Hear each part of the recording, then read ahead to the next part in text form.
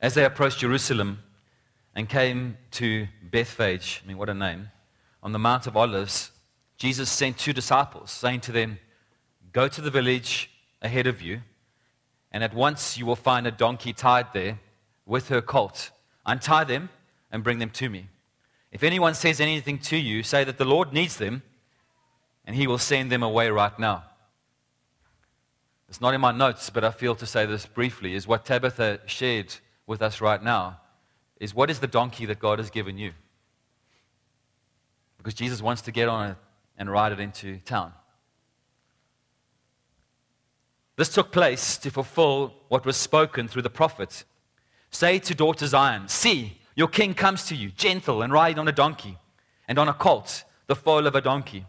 The disciples went and did as Jesus had instructed them. They brought the donkey and the colt, and they placed their cloaks on them for Jesus to sit on. A large crowd spread their cloaks on the road, while others cut branches from trees and spread them on the road. The crowds that went ahead of him, and those that followed shouted, "Hosanna to the Son of David! Blessed is the one who comes in the name of the Lord! Hosanna in the highest heavens!"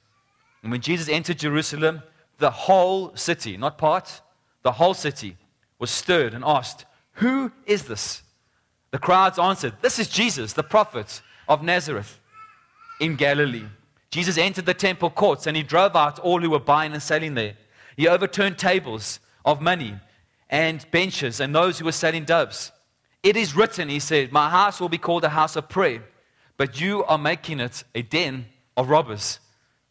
The blind and the lame. Notice this.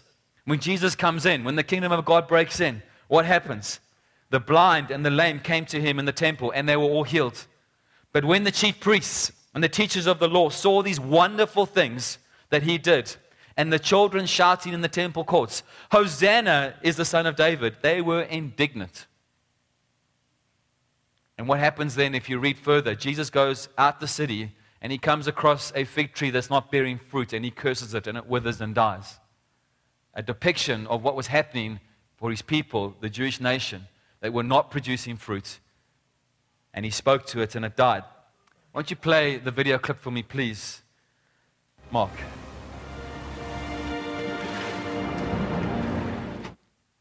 How many of you have seen the movie? It's called The Perfect Storm, hence the title of my preacher. I want to say up front, it's an adaptation of a talk that I heard by N.T. Wright, who I believe to be one of the foremost theologians in our world today. And this movie was an adaptation of a 1997 novel, non-fiction novel, based on a true event called The Perfect Storm that happened in 1991. And what happened in this particular storm was, you can look up there, was you had off the east coast of the United States and Canada, was you had this high-pressure system that developed. You had these cold winds that came in from the west. And then what you had was this tropical storm that came up from the Caribbean, and all three of them collided, and that's why it was the perfect storm. The cold winds and the high-pressure system itself would have caused a massive storm. But now you had this warm tropical system that came in as well. And guess what? This little fishing boat called the Andrea Gale was right in the middle of it. I think many of us often feel like that. We feel like we're in that storm. Then there's a bit of a calm, and then the next wave comes, and we feel like that next wave is going to do to us what happened to the Andrea Gale. So what I want to talk about this morning is the perfect storm that we see when Jesus came on his donkey into Jerusalem, and then I want to relate that to our own lives and see what that does for us and how we can walk that out today.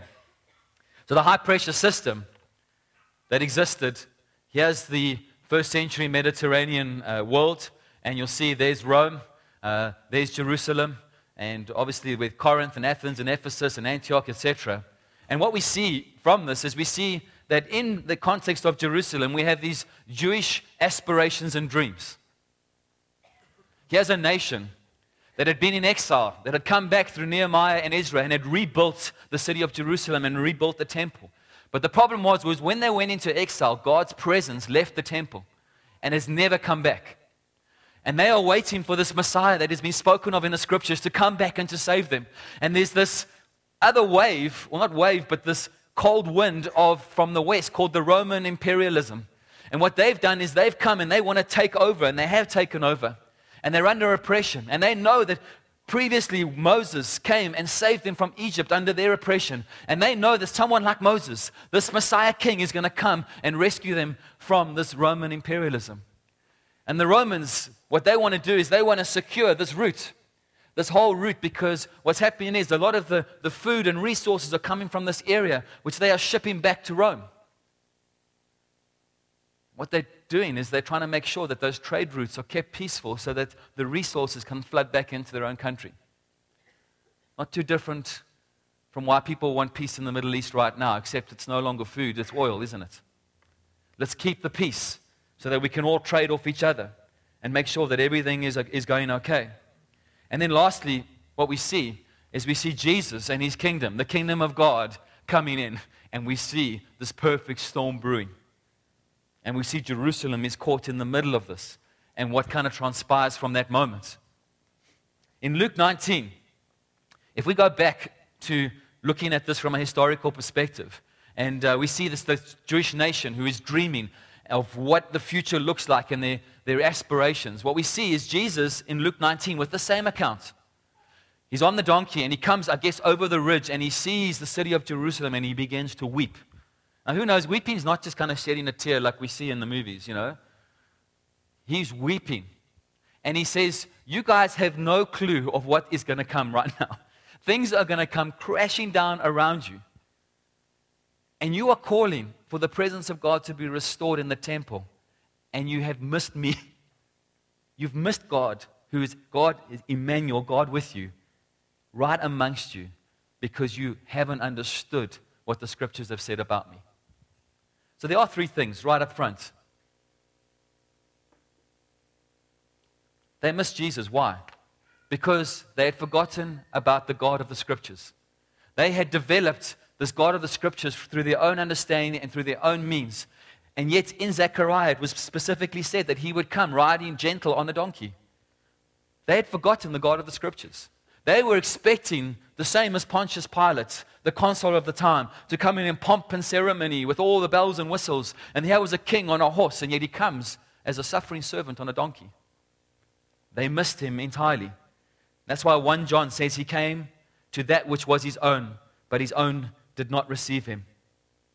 I don't know about you, but there were times when my mom and dad would pick me up from, let's say, a swimming gala or a swimming training moment or a rugby match or whatever it is, and they came in a different car.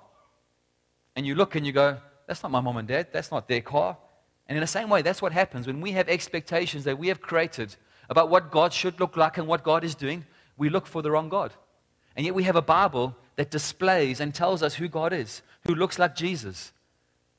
And if we're not reading our Bibles, if we're not digesting all of that, then Jesus can come in our midst and we miss him because we are not looking for the God of the Bible. We are looking for a God of our own imaginations, our own dreams, and our own aspirations. Secondly, what happens is they missed God dwelling with them, which I have said already. And like I've said, he had abandoned the temple.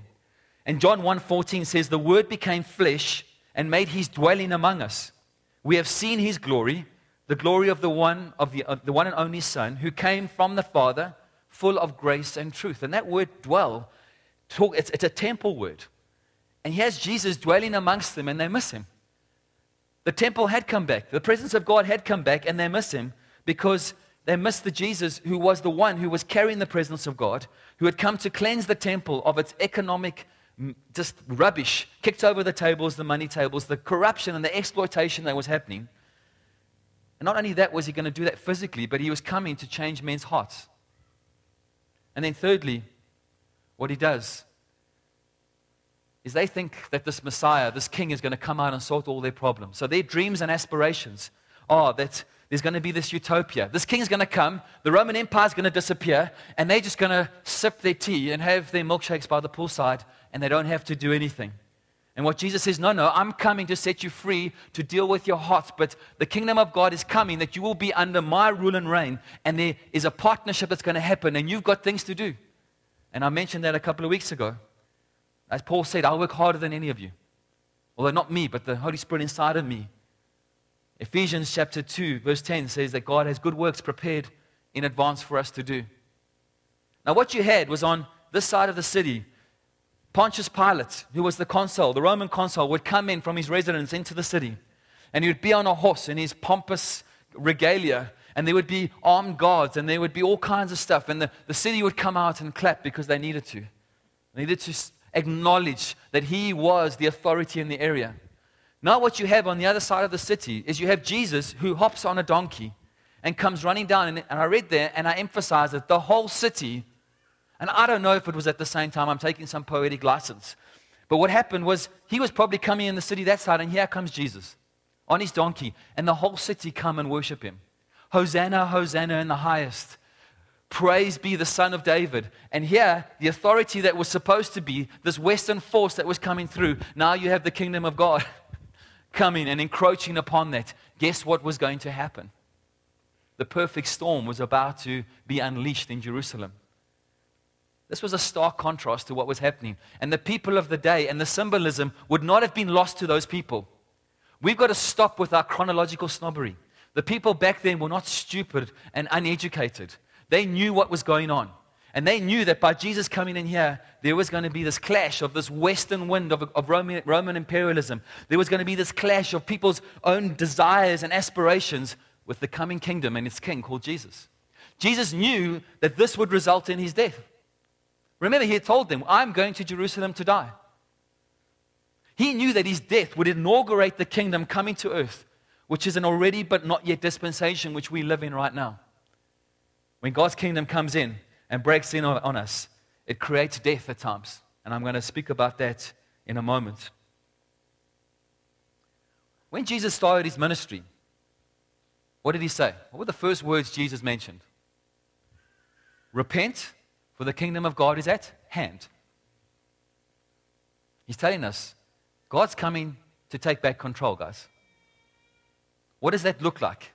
What does that look like in all our lives when God comes and takes back control? Because we know the western wind of, call it Roman imperialism, the western wind that we live in this world, the western culture blows across our lives.